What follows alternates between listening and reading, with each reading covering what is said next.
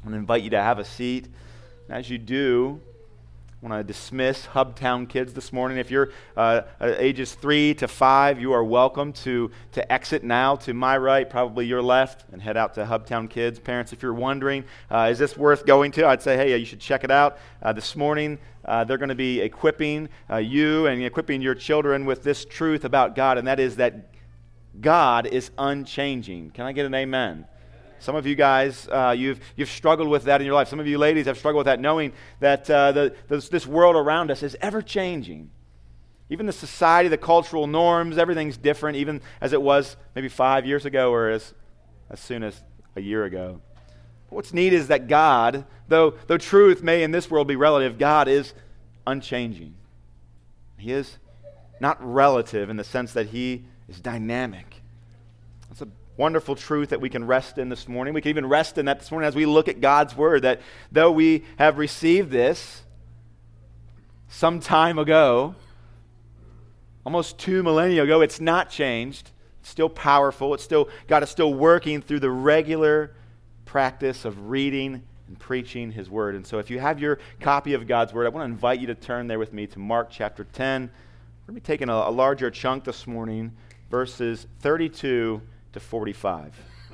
Mark chapter 10, verses 32 and 45. As you're turning there, I just want to say this. You are incredibly blessed. Did you know that? I don't think anybody here believes that. I'm going to say it one more time. You are incredibly blessed. And I'm not saying because you get to look at me for the next 2 hours, because it's going to be a long, just kidding. No, I'm not saying that, although I think that you are blessed in that way, right?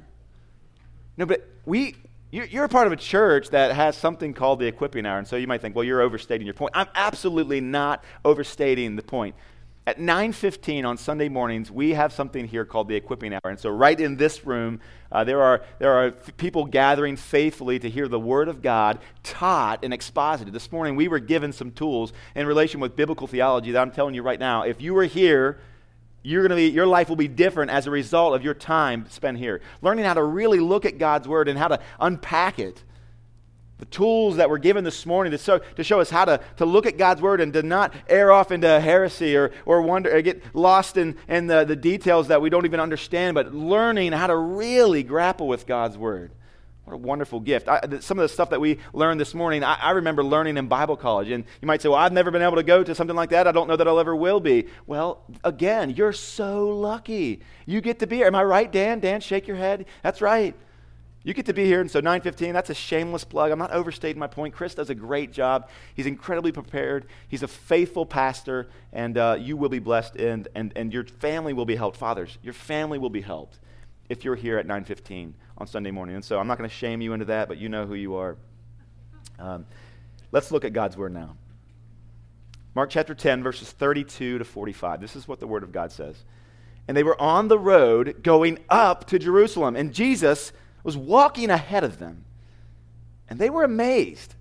And those who followed were afraid.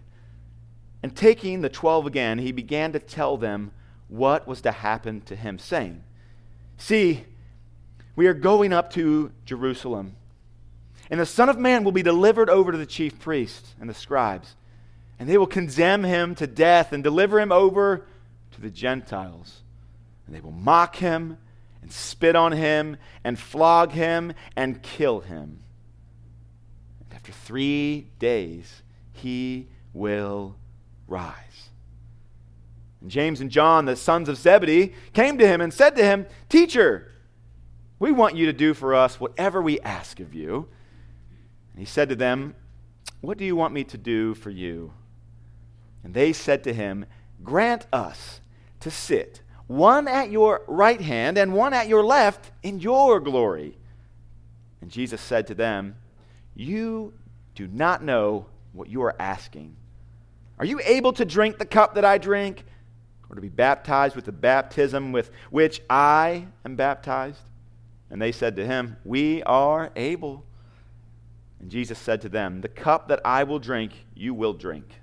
And the baptism with which I am baptized, you will be baptized. But to sit at my right hand or at my left hand is not mine to grant, but it is for those for whom it has been prepared. And when the 10 heard it, they began to be indignant at James and John. And Jesus called them to him and said to them, "You know that those who are considered rulers over the Gentiles lord it over them, and their great ones exercise authority over them. But it shall not be so among you. But whoever would be great among you must be your servant. And whoever would be first among you must be slave of all. For even the Son of Man came not to be served, but to serve, and to give his life as a ransom for many." Would you pray with me? Would you pray that God would bless that reading? Would you, with your hands metaphorically out, would you ask God to bless this? Father, we ask you to work in our midst this morning, not by the power of this man, but by the power of your Spirit that works mightily in us, bringing us to salvation, canceling out sin, rescuing us and redeeming us from the power of sin in this life, blessing us with spiritual blessings that we even now have at our disposal. God, we look to you now. Our hands are reached out in faith. Would you meet us here? We ask that this be done in the name of Jesus. Amen. I want to give you an idea of what this text is about this morning.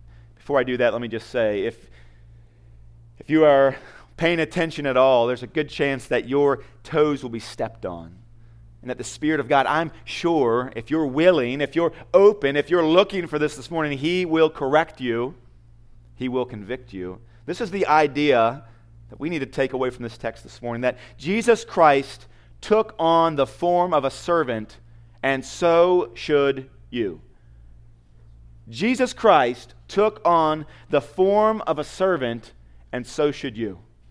I've said this before, but I think it's true today, particularly.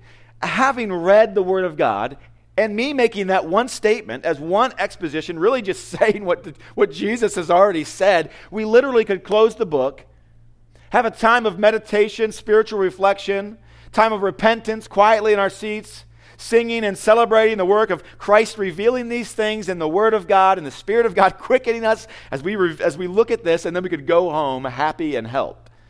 But I'm a Baptist pastor, so I won't leave well enough alone. We're going to continue moving forward. But get this.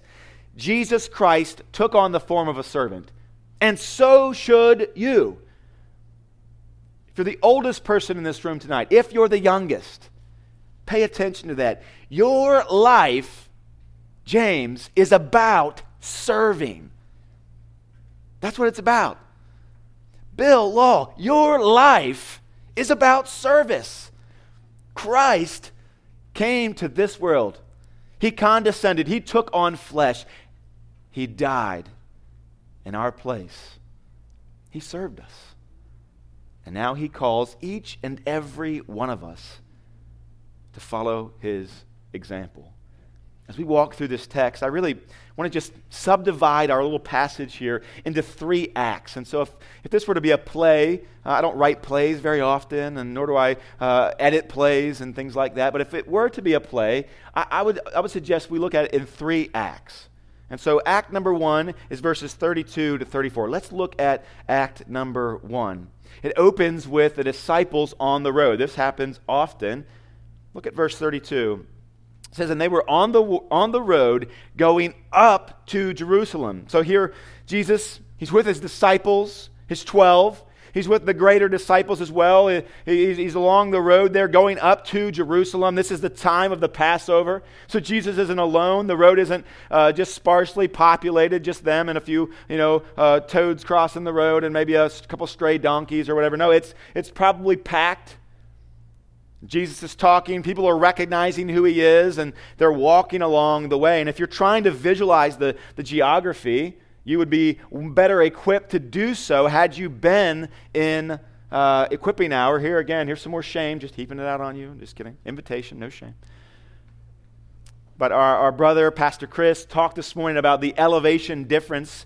I think you did this morning. Well, no, you talked a little bit about Jericho, the old Jericho and the new Jericho, just a tiny bit. Never mind. I might be getting ahead of myself here. But Anyway, if you're trying to put together the geographical differences and the terrain and things like that, they're about to enter into Jericho, which is about 240 meters below sea level. It's feet below sea level. And vice versa, they're heading up to Jerusalem, which is 2,500 feet above sea level. And so there's quite a bit of elevation change and not that many miles. And so I love the Bible.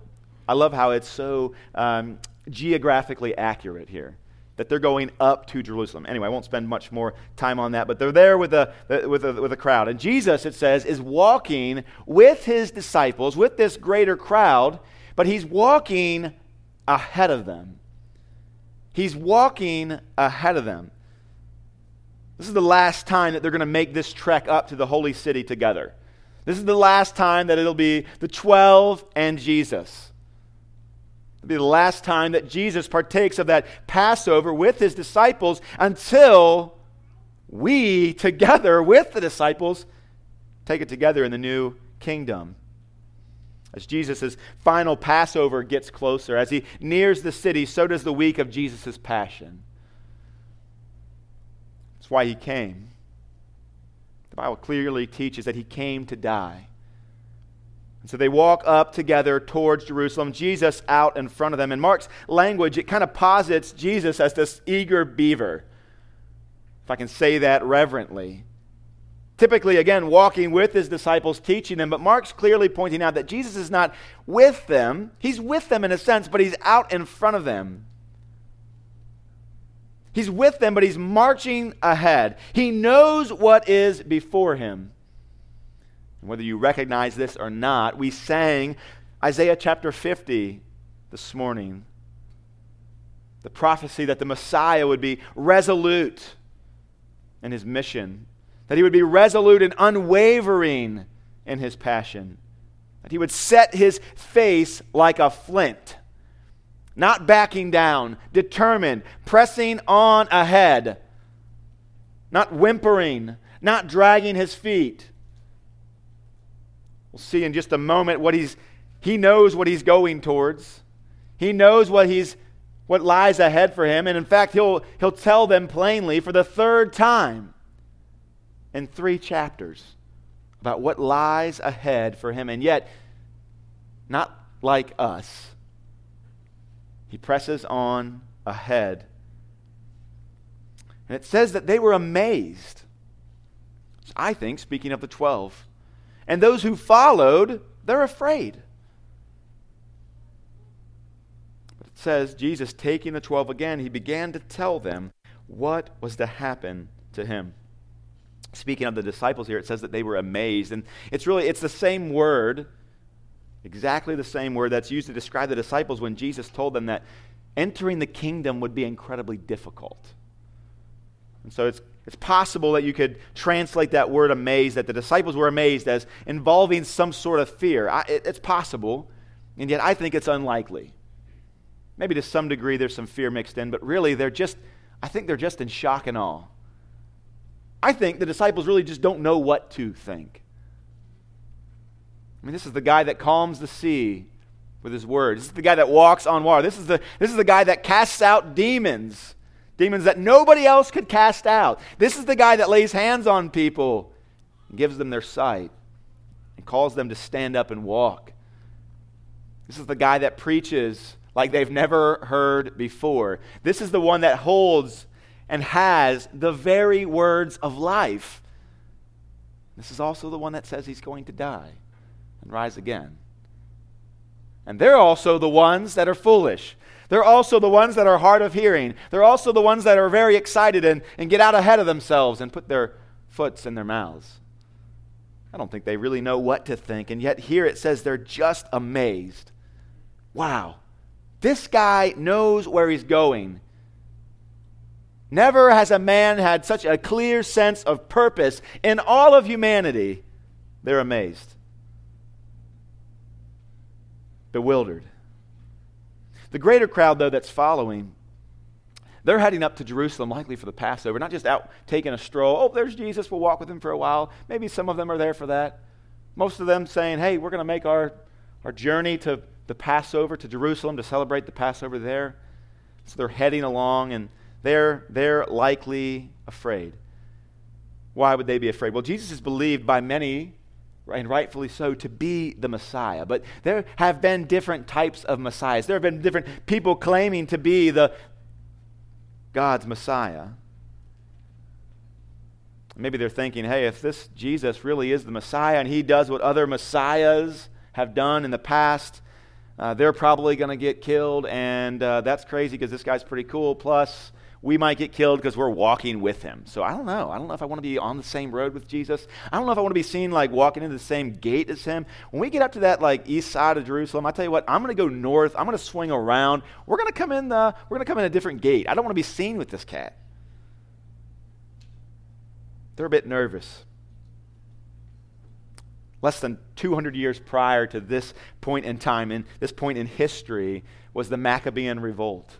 And so you had this one guy, Matthias Maccabee, and he starts to lead this revolt. He's got 5 sons, and they do all kind of cool things. Judah Maccabee, he's the big shot. He's the guy that led the guys out into to battle and all this stuff. And here's what I know: all 5 of those dudes died, unnatural causes. Right?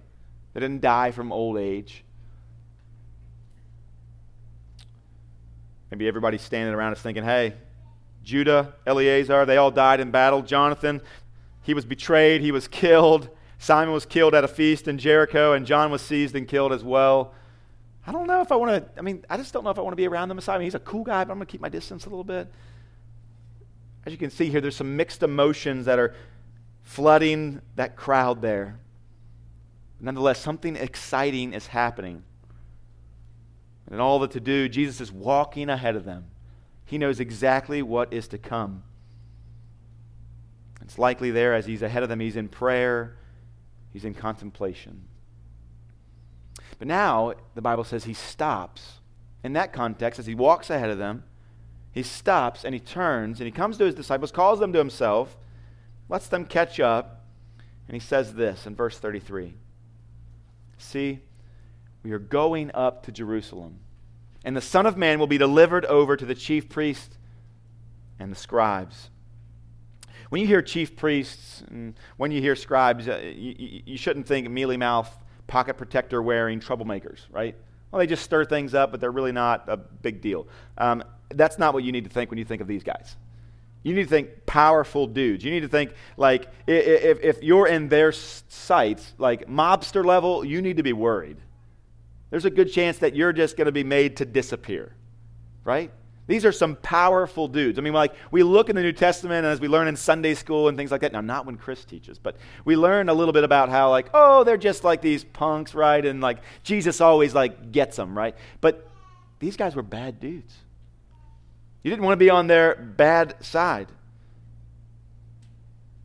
It says here that Jesus was going to be delivered into their hands. But Jesus, when he's speaking of himself, he doesn't speak of himself as, hey, I'm going to be, first person. He speaks of himself in the third person, the Son of Man. Jesus, he uses that title in the Gospels over 80 times of himself. We've spent a lot of time talking about the Son of Man, and so I won't spend a lot more this morning unpacking that, but on its face, it suggests that Jesus, primarily, first, that he's the most notable Son of Man ever. Okay? It's more than that, but it's no less than that. It's first that. He is the most notable Son of Man of all time. But more than that, the Son of Man actually is a messianic title, and it refers back to several Old Testament passages, particularly in Daniel chapter 7, where it says that this Son of Man, he's going to be given rule over all the nations of the earth forever. So Jesus says, hey, the Son of Man, the one who's going to rule over all nations forever, that's me. I'm about to be killed. I'm about to be handed over to these bad dudes. I'm going to be killed, but I'm going to rise again. It goes on to say, and they will condemn him to death and deliver him over to the Gentiles. And they'll mock him and spit on him and flog him and even kill him. And after 3 days, he will rise. I spoke just a moment ago about the Old Testament prophecy of the Son of Man in Daniel chapter 7, but Jesus is also demonstrating the culmination of all of these prophecies fulfilled in himself. Another prophecy that he's speaking of here, that he's tying in, is Isaiah chapter 50, verses 6 through 8, where it says this, I gave my back to those who strike. It says he'll be flogged. And my cheek to those who pull out the beard. I hid not my face from disgrace and from spitting. It says here, Jesus even says that he'll be spit on. But the Lord God helps me, therefore I have not been disgraced. Therefore I have set my face like a flint. And I know that I shall not be put to shame. He who vindicates me is near. You see, Jesus believes himself rightly to be the culmination of all the Old Testament prophecies regarding the Messiah. They're all fulfilled in him. He will suffer rejection as the suffering servant. He will die as the sacrificial lamb. And he will live and reign as the Son of Man. But I want you to put yourself in the shoes of the disciples as they're listening. Again, not really knowing what to think. A lot of things going around, swirling around in their mind. And Jesus is like saying, hey, I'm going to die. It's going to be bad. You're going to be with me a little bit of it. But I'll rise again. You know, there's something that's really alarming, but at the same time disarming about Jesus' prediction right here. Do you kind of feel that? Like, it's settling and unsettling at the same time. Like the content, like all these bad things are going to happen, that's a bit unsettling. But isn't it settling at the same time that he knows that they're going to happen? Let me give you an illustration. When a doctor explains the steps that they're going to take to make an injection in your knee and you pass out, then they wake you up and they're just like, hey, it's not the procedure's not even today. We're doing it in 2 weeks. I'm just telling you what I'm going to do. And you're like, I just can't handle it. Can you put me to sleep before you even explain this, right? But there is something comforting to know, like when the doctor's explaining, like this is what I'm going to do, then this is going to happen, then that's going to happen. It makes you feel maybe like, hey, this guy actually has it under control. This lady knows what they're doing. I can actually trust them. They've been there before. They can, in a sense, see what's going to happen. It's quite different than your loving spouse wielding a long needle, attempting to reassure you, hey, we'll figure it out as we go. Right? That's not what Jesus is saying. He's not like, hey, I don't know what's going to happen. Could get really bad. Could be really good. I don't really know. That's not what he's saying. He's wildly specific about the details, even down to being spit upon and rising again. As Jesus shares all of this information, do you know he only gives one command in this passage, though?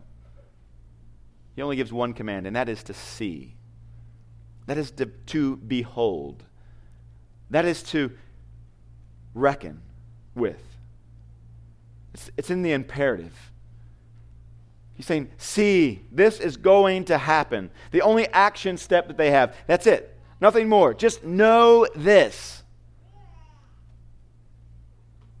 Mark records the events as he does, though it sort of leads up to giving us this impression that the disciples don't actually process Jesus' prediction in any sort of meaningful way.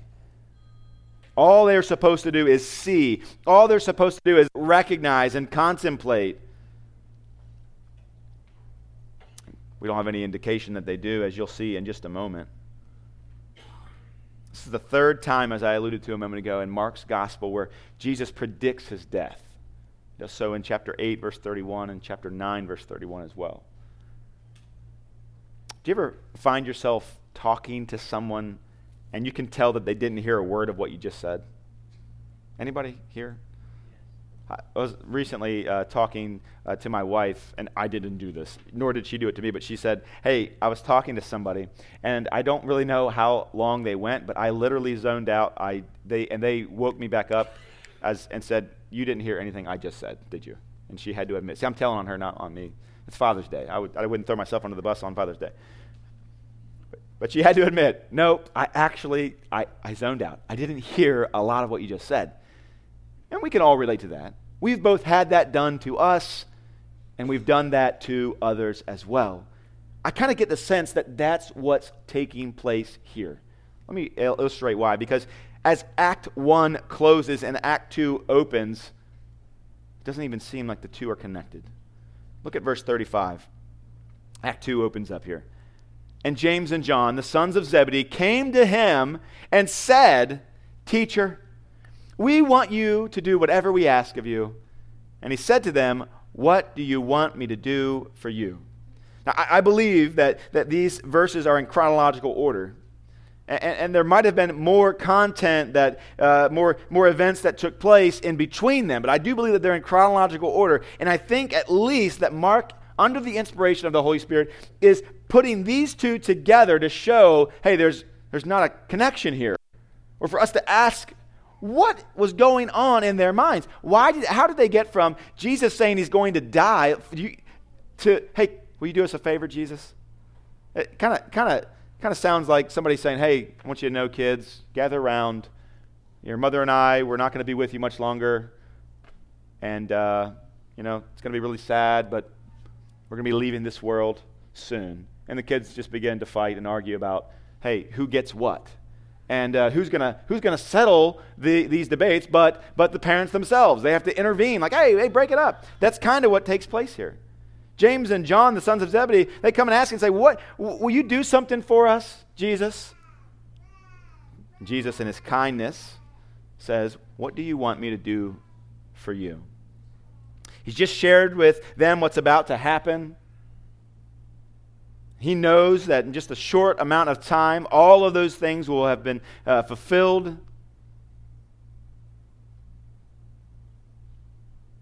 And yet they don't make any comment about it. Maybe they'll ask, if he's just scared, "Jesus, we want to ask you a question. Are you nervous about what's ahead of you?" "Jesus, we want to ask you a question. Will you do whatever we want, whatever we say? Will you do it?" "Jesus, don't go to Jerusalem. Don't do that." Is that what they bring to Jesus? No. "Jesus, when I ask you a question, will you just promise me up front that you'll do it? You'll take care of my family. If I die with you in Jerusalem, will you make sure that my family's taken?" That's not the content. That's not what they're going after. What do they ask Jesus? I'm ashamed to even read it. Verse 37, they say to him, "Grant us to sit, one at your right hand and one at your left, in your glory, Jesus." Not in our glory. That's not even a thing. In your glory. Can he sit at your right and I sit at your left? What's the connection between these two? They're vultures. They're swooping in and they're trying to snag the most prominent seats there in the kingdom, aside from the very throne of glory. I guess they'll be after that next, but they picture Jesus as sitting on his royal throne, just surrounded by all of his disciples and all the high officials were James and John, right there, at his right and at his left, each standing resolute, handsome, sword at their side, scepter in hand, whatever it is. That's where they want to be. This is their concern. Jesus, here he is, the Messiah. He's on his way up to Jerusalem. He's going to reveal his messianic glory there, and they want a piece of it. They want to make sure that they get the best seats in the house. And while I said it's shameful for me to even read this, it's not because I'm ashamed of James and John. It's because I'm ashamed of my own heart and what that text reveals about me. So it's disheartening and it's convicting. Jesus reveals the very purpose and plan, his mission for coming. And they come to him with this: "Can we sit at your right? Can we sit at your left?" Do you ever find yourself in that mode, though? Asking for things, thinking of yourself, consumed with your version of the kingdom and not with God's version of his kingdom? Have you ever found yourself in that place? Maybe as you're doing your morning reading, you begin to read about Psalm 37, where it says, in verse 4, it says, "Delight yourselves in the Lord," as our brother Dan read this morning, "and if you do, he will give you the desires of your heart." As you are meditating on that, maybe if your heart's like mine, you begin to think about the desires of your heart. You begin to make a list.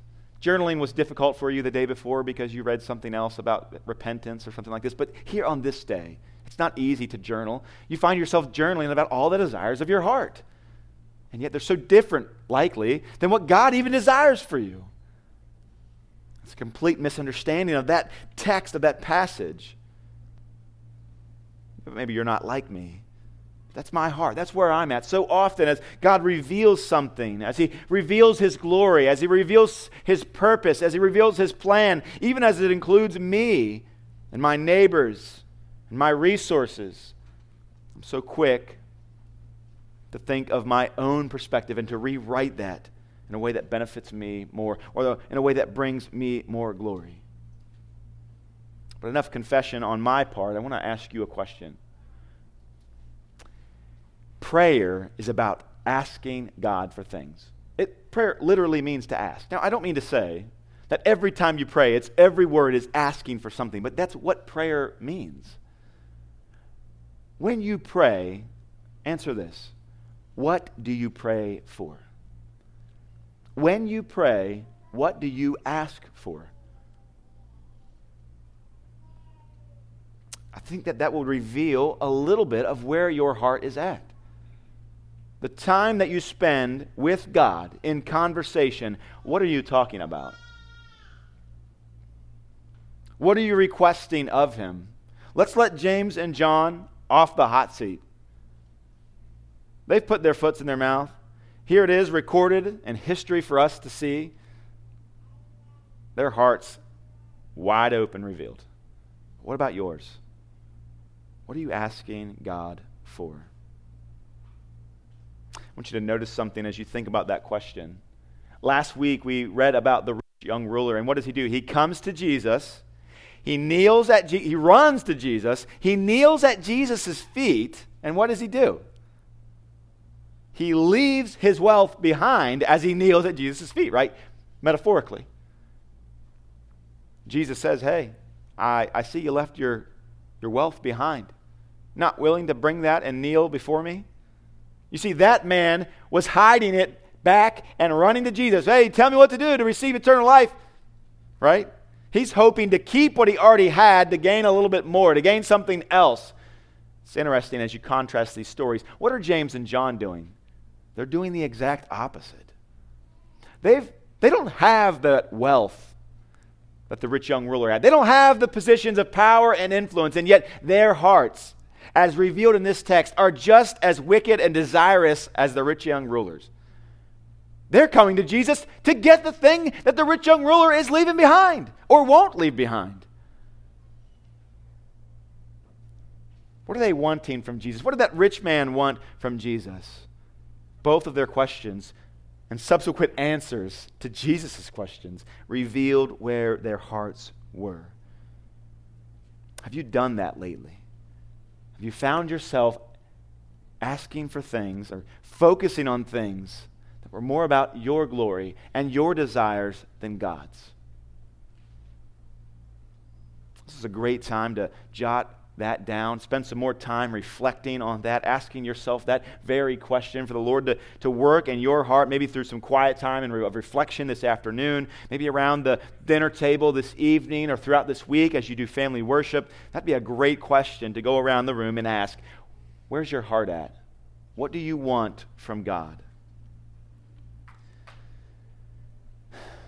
At any rate, these disciples, they're asking for the wrong things, revealing where their hearts are actually at. And when Jesus speaks, they're not even listening and they're totally missing it. He tells them he's going to lay down his life, and James and John can only think about how to raise up theirs. But I love how Jesus responds to them. Look at verse 38. Jesus said to them, "You do not know what you are asking." That's kind. Boys, you don't even know what you're asking for. Are you able to drink the cup that I drink? Are you able to be baptized with the baptism with which I am baptized? Often, parents are accused of keeping the good stuff to themselves. I don't know how founded it is, but maybe it's true. Parents maybe have been known at times to tell their children falsehoods. You wouldn't like that. It's spicy. What is true, though, is that children usually anticipate that whatever their parents are imbibing on, it must taste great. Maybe you have an experience in your life where you're like, hey, dad loves that, mom loves that. Maybe the first time you ever tasted a little bit of wine. Is this a Baptist church even? You think, that's what mom gets all excited about? That's what all the rage is? Is that true? What in the world? That tastes terrible. Tastes like ogre sock water. Why are they doing that, right? But Jesus looks at his disciples as they look at him. They're like, Jesus, we want a little bit of what you're drinking. We want a little bit of the cup. We want a little bit of the glory. We'd like to be involved in that. And Jesus says to them, you don't know what you're asking for. It's not going to taste as good as you think.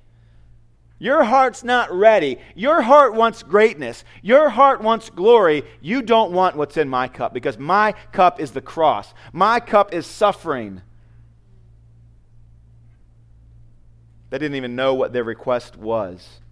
But it was to participate in Jesus' glory. It was to participate in his pain. The cup and the baptism here. The cup's a metaphor for your lot in life. That's the lot. That's the lot I drawed. I got the short end of the stick, whatever. That's kind of the same idea. Jesus had been given a cup, divinely appointed for him to drink. We'll talk about what that is, but Jesus already explained it. It's his passion. It's being delivered over to the scribes and to the Pharisees. It's being delivered over to the Gentiles outside of the realm of God's people. It's being spit upon and flogged and having your beard plucked out. It's being killed as a criminal and rising again. That is his cup. Good or bad, it's his lot in life. Baptism refers to really the tribulation that one faces. And Jesus was going to be baptized with fire in a sense. So for Jesus, his cup, it's filled with God's wrath. It's that wrath that God has that's stored up for his enemies. But it's been given to Jesus as he endures that wrath in our place. And his baptism would be his death. It would be his burial. It would be his resurrection. And what's beautiful here is that in some sense, yes, James and John would taste of that cup, but only because Jesus first drank of it. They'd get a taste of it. And these men, they wanted the cup of glory, and they did not want the cross, and we are no different. But in the kingdom of God, there is no glory without the cross. There is no salvation without the suffering. And in their foolishness, they say, verse 39, we're able. Of course, Jesus. We can do this. Well, you probably remember that foolhardy answer that Peter gave. Hey, though everyone denies you, I will never deny you. I'd never do that. This is kind of on par with that. Yes, Jesus, we are able. And Jesus said to them, the cup that I drink, you will drink. And the baptism with which I am baptized, you will be baptized. And as I alluded to a moment ago, they would taste of the cup. They would taste of the cup of suffering, but not to the same degree that Jesus would. They would taste it, and Jesus would empty it. It would be poured out on him. He would exhaust it. They ask, can we sit at your right hand and your left? And Jesus says, that's not mine to grant. It's for those for whom it has been prepared. And I love that. We won't spend a lot of time there, but that's Jesus submitting to the Father's will and his direction and plan and his own life there on earth. It's a great example for us, by the way. But verse 41, I love this. It's real life. And when the 10 heard it, so there's 12 disciples. James and John come to Jesus. By the way, other accounts tell us they bring their mom with us. Did they get less? Do you have less respect for them now? They had to get their moms to do the asking. Hey, can my sons do this? But Mark, for sake of time, we assume just abbreviates that. But Jesus says, hey, that's not for me to determine. That's for my Father. Verse 41, it says, when the 10 heard it, the other 10, they're indignant at James and John. They're angry. Essentially, a fight breaks out there on the road to Jericho or to Jerusalem. How dare you ask Jesus for that? You know that that's my spot, Peter said. Of the three, I'm the number one. Maybe another one standing around, Nathaniel, somebody, I don't know. Hey, there's no such thing as the inner circle, right? I thought there was no inner circle. What's going on here? What do you think, Peter, that you would get it? You're the best of the three, maybe the best of the 12. Who are the three? Why would you even ask that? Wouldn't that be my rightful spot? Really, you're a piece of work for even asking that. They're all just arguing back and forth with each other. Why would they be so upset with each other? Why would they be so angry? Well, I can maybe just offer this. Maybe it's because they got beat to it. Maybe it's simply because they're angry because they didn't get to ask that question first. See, James 4 answers the question that we're asking this morning. Why were they fighting? What was going on here? Were they just indignant that these guys were so insensitive towards Jesus and what he had just prophesied? No. The answer is found in James chapter 4. What causes quarrels? What causes fights among you, disciples? What causes fights among you, married couple? What causes fights among you, brother and sister? What causes fights among you, Hagerstown Church? Is it not this, that your own personal passions are at war within you? You desire, you have your own lusts, you have your own wants, and then you don't get it. And so you ultimately murder.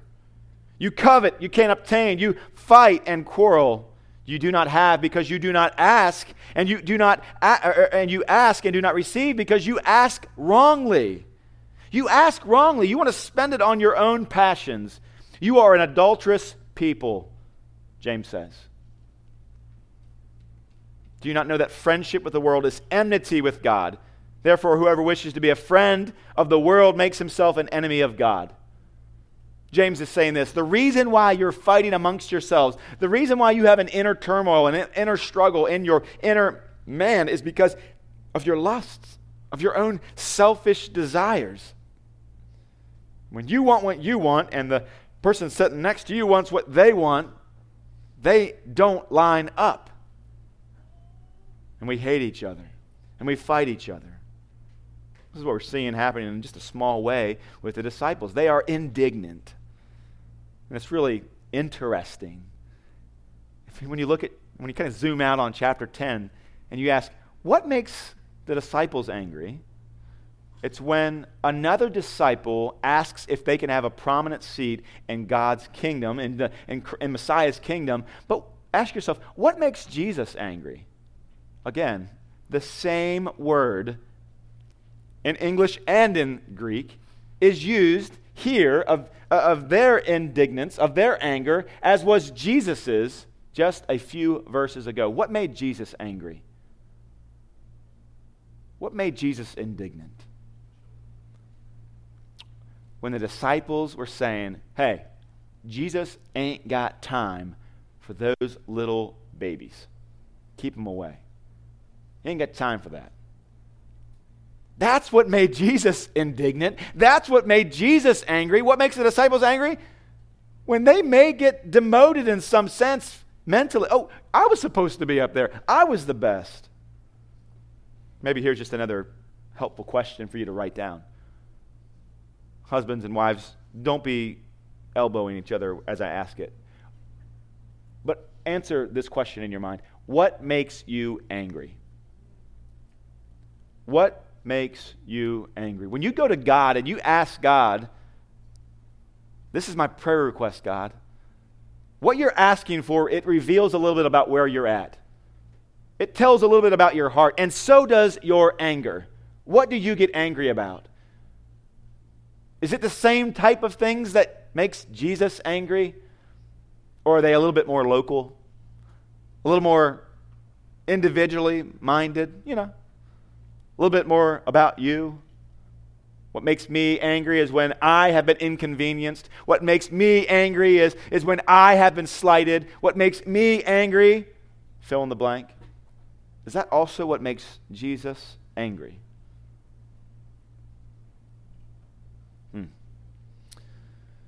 So often the church, and I'm not just speaking of Hagerstown Church, but it's true of the church. So often the universal global church looks more like the verses from James, which I just read, than the unified body that Jesus described. And it's only for one reason. It's because of our personal lusts, our personal selfish desires. So scene 1, act 1, walking along, Jesus' face set like a flint, ready to be running and moving towards Jerusalem. Prophesies for the third time to his brothers, to his disciples, hey, this is going to happen. Act 2, no real connection by the way that the disciples respond, James and John, and they're not angry about Jesus dying. They're not angry about him being flogged and shamed and spit upon and his beard plucked out. They're not angry about any of that. They're angry that they've been slighted in some way in the kingdom. So that's Act 2. The curtains draw to a close with the disciples in a hot debate over the brazen nerve of James and John. But then Act 3 opens up in verse 42. This is what the Bible says that Jesus said to his disciples. And by the way, luckily for them, Jesus intercedes. I do love that about that. Small side note, but Jesus doesn't leave his disciples just in their foolishness. He doesn't leave them in their sin, unchecked. I'm so glad that he doesn't do that for us. And I'm so glad that Hagerstown Church doesn't do that with each other, right? When we see each other in sin, we don't leave it unchecked. We don't leave it unchallenged, but we question one another. We call each other to repentance and to holiness. So that's a wonderful side note. But what does he say to them as he calls them? It says, you know that those who are considered rulers of the Gentiles lord it over them, and their great ones exercise authority over them. It wasn't difficult for these men to understand what Jesus was saying here. It's not difficult for us either. Unfortunately, they and us, we know it all too well that some rulers, that some of our great ones, so to speak, they exercise authority in a way that doesn't lead to the flourishing of the people. A quick tour of history and the news would reveal that oppressive and overbearing rulers have never been in short supply. What does Jesus say as he points to that? He says, but it's not to be so among you. As a matter of fact, he's saying it in the present, as if it's, the way it's stated, as if it's a present fact. It's not among you. It's not so among you, although it kind of is. He's speaking it into existence. And by the way, Jesus can do that, right? He's finishing what he's started in their lives. Even that statement is sanctifying in some way. It's not so among you. He's instituting a policy. He's issuing a value statement, and you would do well to pay attention. I would do well to listen. He's saying, not in my house, not in my kingdom. That's not how it works here. We've talked about this before. Jesus' kingdom is an upside-down kingdom. It doesn't work like this world works. It doesn't work the same way. What do you mean by that? Well, let's keep reading. Verse 43. But whoever would be great among you must be your servant. That's upside down, Jesus. You're confused. He goes on, and whoever would be first among you must be the slave of all. Talk about countercultural. That's also unnatural for any of us. In our fallen state, in our sinful hearts, it's impossible for us to operate in that way and to really celebrate that. That whoever would be great among us would be our servant, and whoever would be first among us would be slave of all. The kindest and sweetest of us, and there are some good ones here. You weren't born that way. And that's not how you operate. I've got twins. I've seen it. Yanking toys out of, rightfully so, that other baby has a toy. I'm going to take the toy out of their hand and I'm going to jump up in the air and kick you with both feet down some steps. right? That's what we're about. This is unnatural for us. Jesus is saying, not in my kingdom. And I want to caution you here. You would do well to process what Jesus is saying less in terms of a degree that you obtain and more like a description. So here's what I mean by that. If you truly want power and position, Jesus is not saying, okay, then go serve people and you'll get position and power. That's not what he's saying. Well, in a sense, he is, but that's what he's trying to do is reveal, not trying, what he is doing is revealing that the sinful heart only serves itself. And that you won't be able to do that.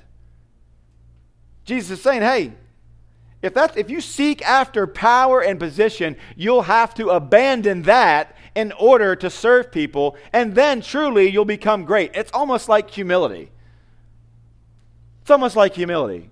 This greatness and service, right? You're like, man, I'm prideful. I need to humble myself. God, would you humble me? And you start to think about all the things that God has done for you and all the gifts that he's given you, all the blessings. And it's like, man, all of a sudden you're able to speak into other people's lives. You're able to see just with a clarity of your own heart, and you're praising God and just seeing how great he is. And then people are like, hey, man, you're a great guy. And you're like, man, you're right, I am. And the precipice that you just climbed, you fell off, right? And you didn't even bounce at the bottom. That's kind of what we're looking at here. And so if you think, well, some of you are thinking, all right, I want to be a great one. I want to be one with power. I'll be a servant of all. I want to be the best. I'm going to serve everybody. Everybody in this room, and you're taking notes, everybody here is going to owe me a favor by the end of this week. Maybe you're thinking that. That's not what Jesus is encouraging here. But he is saying this, hey, you want to know who the great one is in this room? It's the one that's serving. And if you want to know who the greatest one is, the first, it's the one that's serving everybody. By the way, that's probably not you, again. And so Jesus is not saying, hey, run up this ladder as fast as you can, climb this mountain of service as fast as you can so you can be the top dog and fight that way, outdo one another in love, right? That's not what he's saying. You guys think, well, now I know how to get the power and respect I really deserve. I'm going to start serving people. It's an argument really against wanting to be great. He's calling you to humility. He's calling you to service. And he's demonstrating the weakness of such a desire, the desire to be great. And he's offering something far better. And that's to serve. To live a life of service. Look at verse 45. I love this verse. Some people think it's the theme verse. It's the cornerstone, the foundation of all of Mark's gospel. Jesus says, for even the Son of Man that will rule all nations forever, even that guy came not to be served, but to serve, and to give his life as a ransom for many. I told you I was going to preach for 2 hours. All that was introduction. And so we have really two ways that Jesus serves us this morning. I'm just kidding. We are winding down, but these are some big points here. I want to show you two ways that Jesus serves us this morning. The first is this, that Jesus is our ransom. That Jesus is our ransom. Verse 45, he says, I'm here. I came to give my life as a ransom for many. The idea behind this metaphor of a ransom is that one would pay the price to deliver another from something or from someone. So think prisoner, think slaves, buying somebody back, purchasing their freedom, which, by the way, if you were purchased as a slave from one slave owner, you would still be a slave to some degree. They would set you free, but you would still have to, even if they did set you free, you would still be required to serve them. Price would be paid to garner your freedom for one or for many, either way. You would be ransomed. You would be released. In early church history, there arose a very unbiblical doctrine concerning the nature of Christ's atonement. It was called the ransom theory. It kind of sprung from this verse right here. And it's an interesting theory, and it's no less detrimental. It's false. the ransom theory. It claims that Jesus paid a ransom to Satan, and so that in some way Satan ruled the world and had captured by his might and power some of God's people. And so Jesus dies on the cross, and because Satan's got his hand out saying, hey, pay me what you owe me. If you don't do so, it's over. And if you do, I'll release these people. In some sense, it's some version of that. Satan demands the death of Jesus, and Jesus willingly lays down his life. And some of that's true, but that's really not true. You see, Jesus did ransom the church.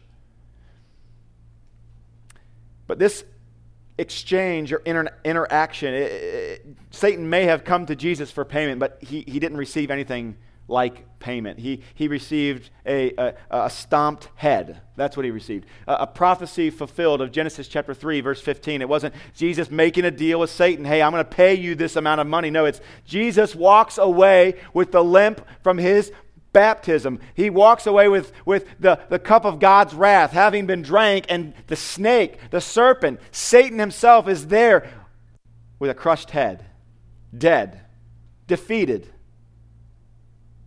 Jesus secured our release by his passion, by his resurrection, through his ascension. He secured our freedom from sin's penalty. He secured our freedom from the power of sin.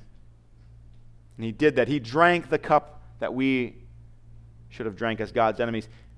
And he withstood the baptism that we should have gone through. Isaiah chapter 53, verse 6 says this: all we like sheep have gone astray. Each and every one of us, we've gone astray. We have turned everyone to his own way. Not only have we gone our own way, but we've brought people with us. Double guilt, in some sense. And what does it say? And the Lord, Yahweh, has laid on him, the suffering servant, has laid on the Messiah, the Son of Man. What has he laid on him? The iniquity of us all. Christ in our place. Christ in my place. He endured all that was for me. He endured all that was for you. He drank the cup that was yours. He completely emptied it. And this is what it is. He ransomed us. He made him who knew no sin to be sin, so that we might become the righteousness of God in him. Why was Jesus' face set like a flint? Think about that. Why was he so determined as he walked up that steep incline to Jerusalem, knowing he would die there? Why did he do that? He came to this earth. He took on flesh. He humbled himself in this manner because he would serve and give his life for as many as would place their faith in him. It's a beautiful thing. Jesus took on humanity to serve. Why? Because life is for service. Because life is for service. One of my heroes, I'll share more about him later. My hero, that's his motto. Because life is for service. Before we move on to the second way that Jesus serves us, more than just our ransom, I want to ask you this. Has Jesus served you in that way? It says here that he gave his life as a ransom for many. I don't want to get into the weeds. We could spend a long time talking about all the details involved in that, but I'm not going to get into that.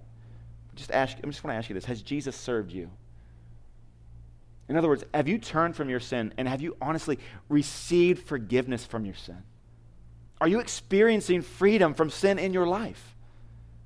If you have, then you have been served by Jesus. And if not, that's a question, another question worth asking. But moving on, the second way that Jesus serves us is not just by a ransom, not just by securing our freedom from sin, but he serves us as an example. Philippians chapter 2 is a beautiful passage. Write that down. Philippians chapter 2, verses 5 to 8. Meditate on that this week. It'd be a great passage for your life group to talk about more in depth. It'd be a great passage for your D group, for family worship.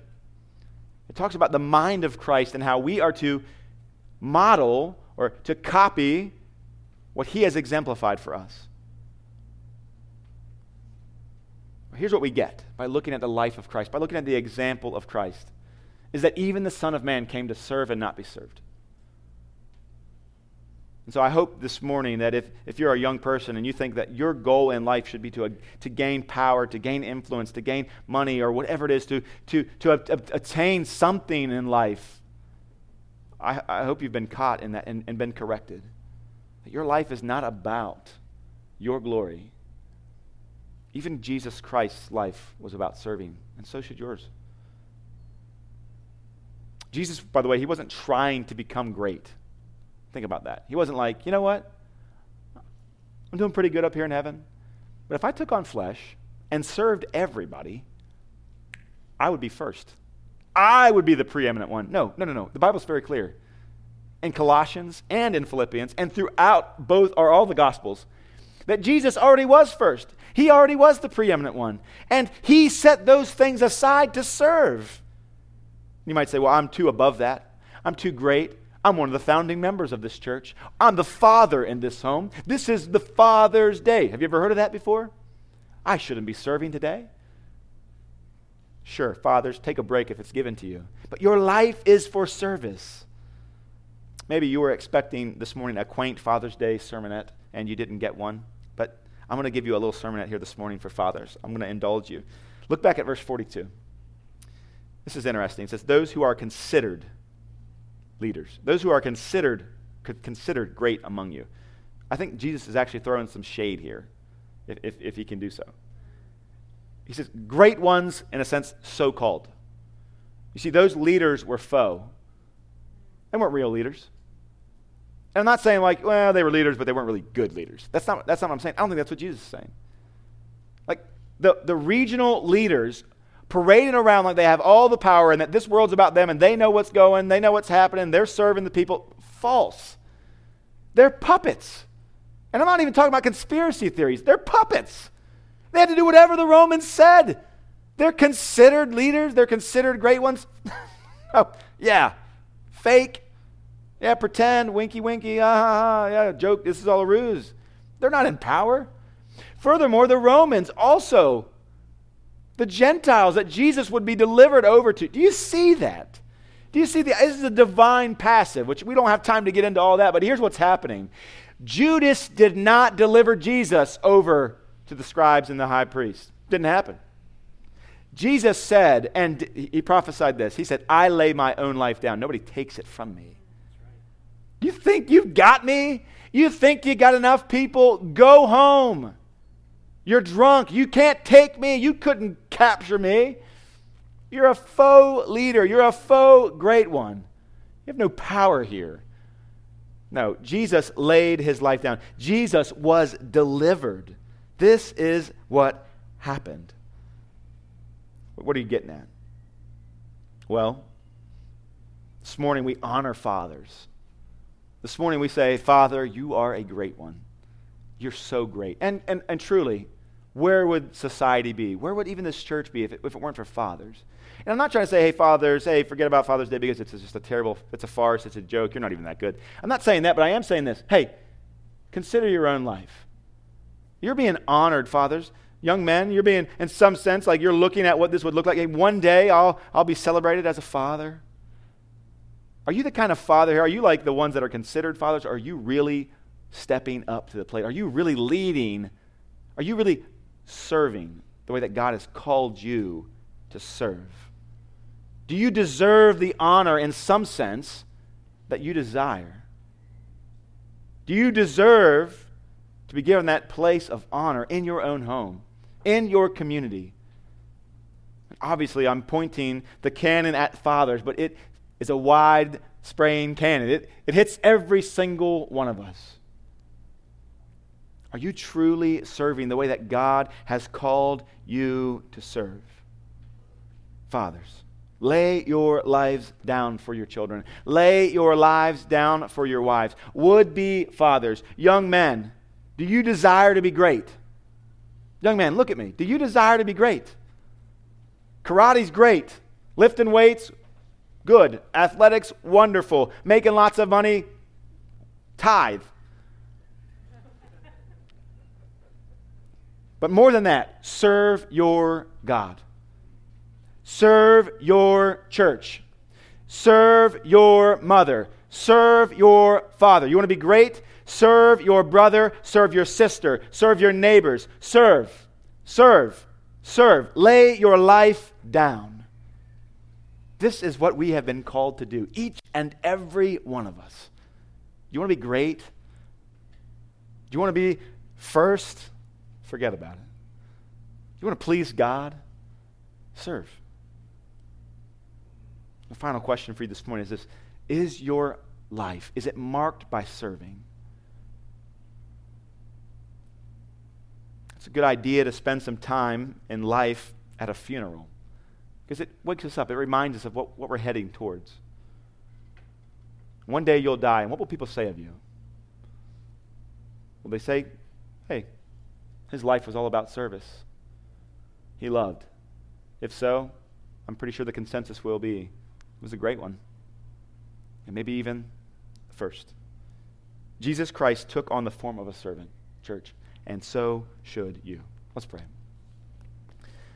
Father, we thank you for the example of Jesus Christ. And though he was God,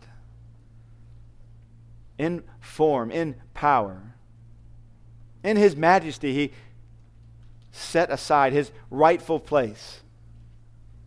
He condescended, took on flesh, looked like creation and not creator. And he served, even to the point of laying his life down. Father, we have an example set before us this morning. We pray that you would strengthen our resolve to be true disciples of Jesus Christ and to emulate his life and service. And Father, we would be mistaken to not celebrate not just the example that he set, but the ransom that he has been. And that he who knew no sin was made sin, so that we would receive, so that we would become the righteousness of God. Jesus, we are thankful this morning that you drank that cup, you extinguished it, and now we sip it with you. And Jesus, you withstood the baptism of suffering and God's wrath, and we are raised with you. We will make much of you this morning. We pray that you'd be glorified in our lives this week, and we ask that these things be done in the name of Jesus. Amen.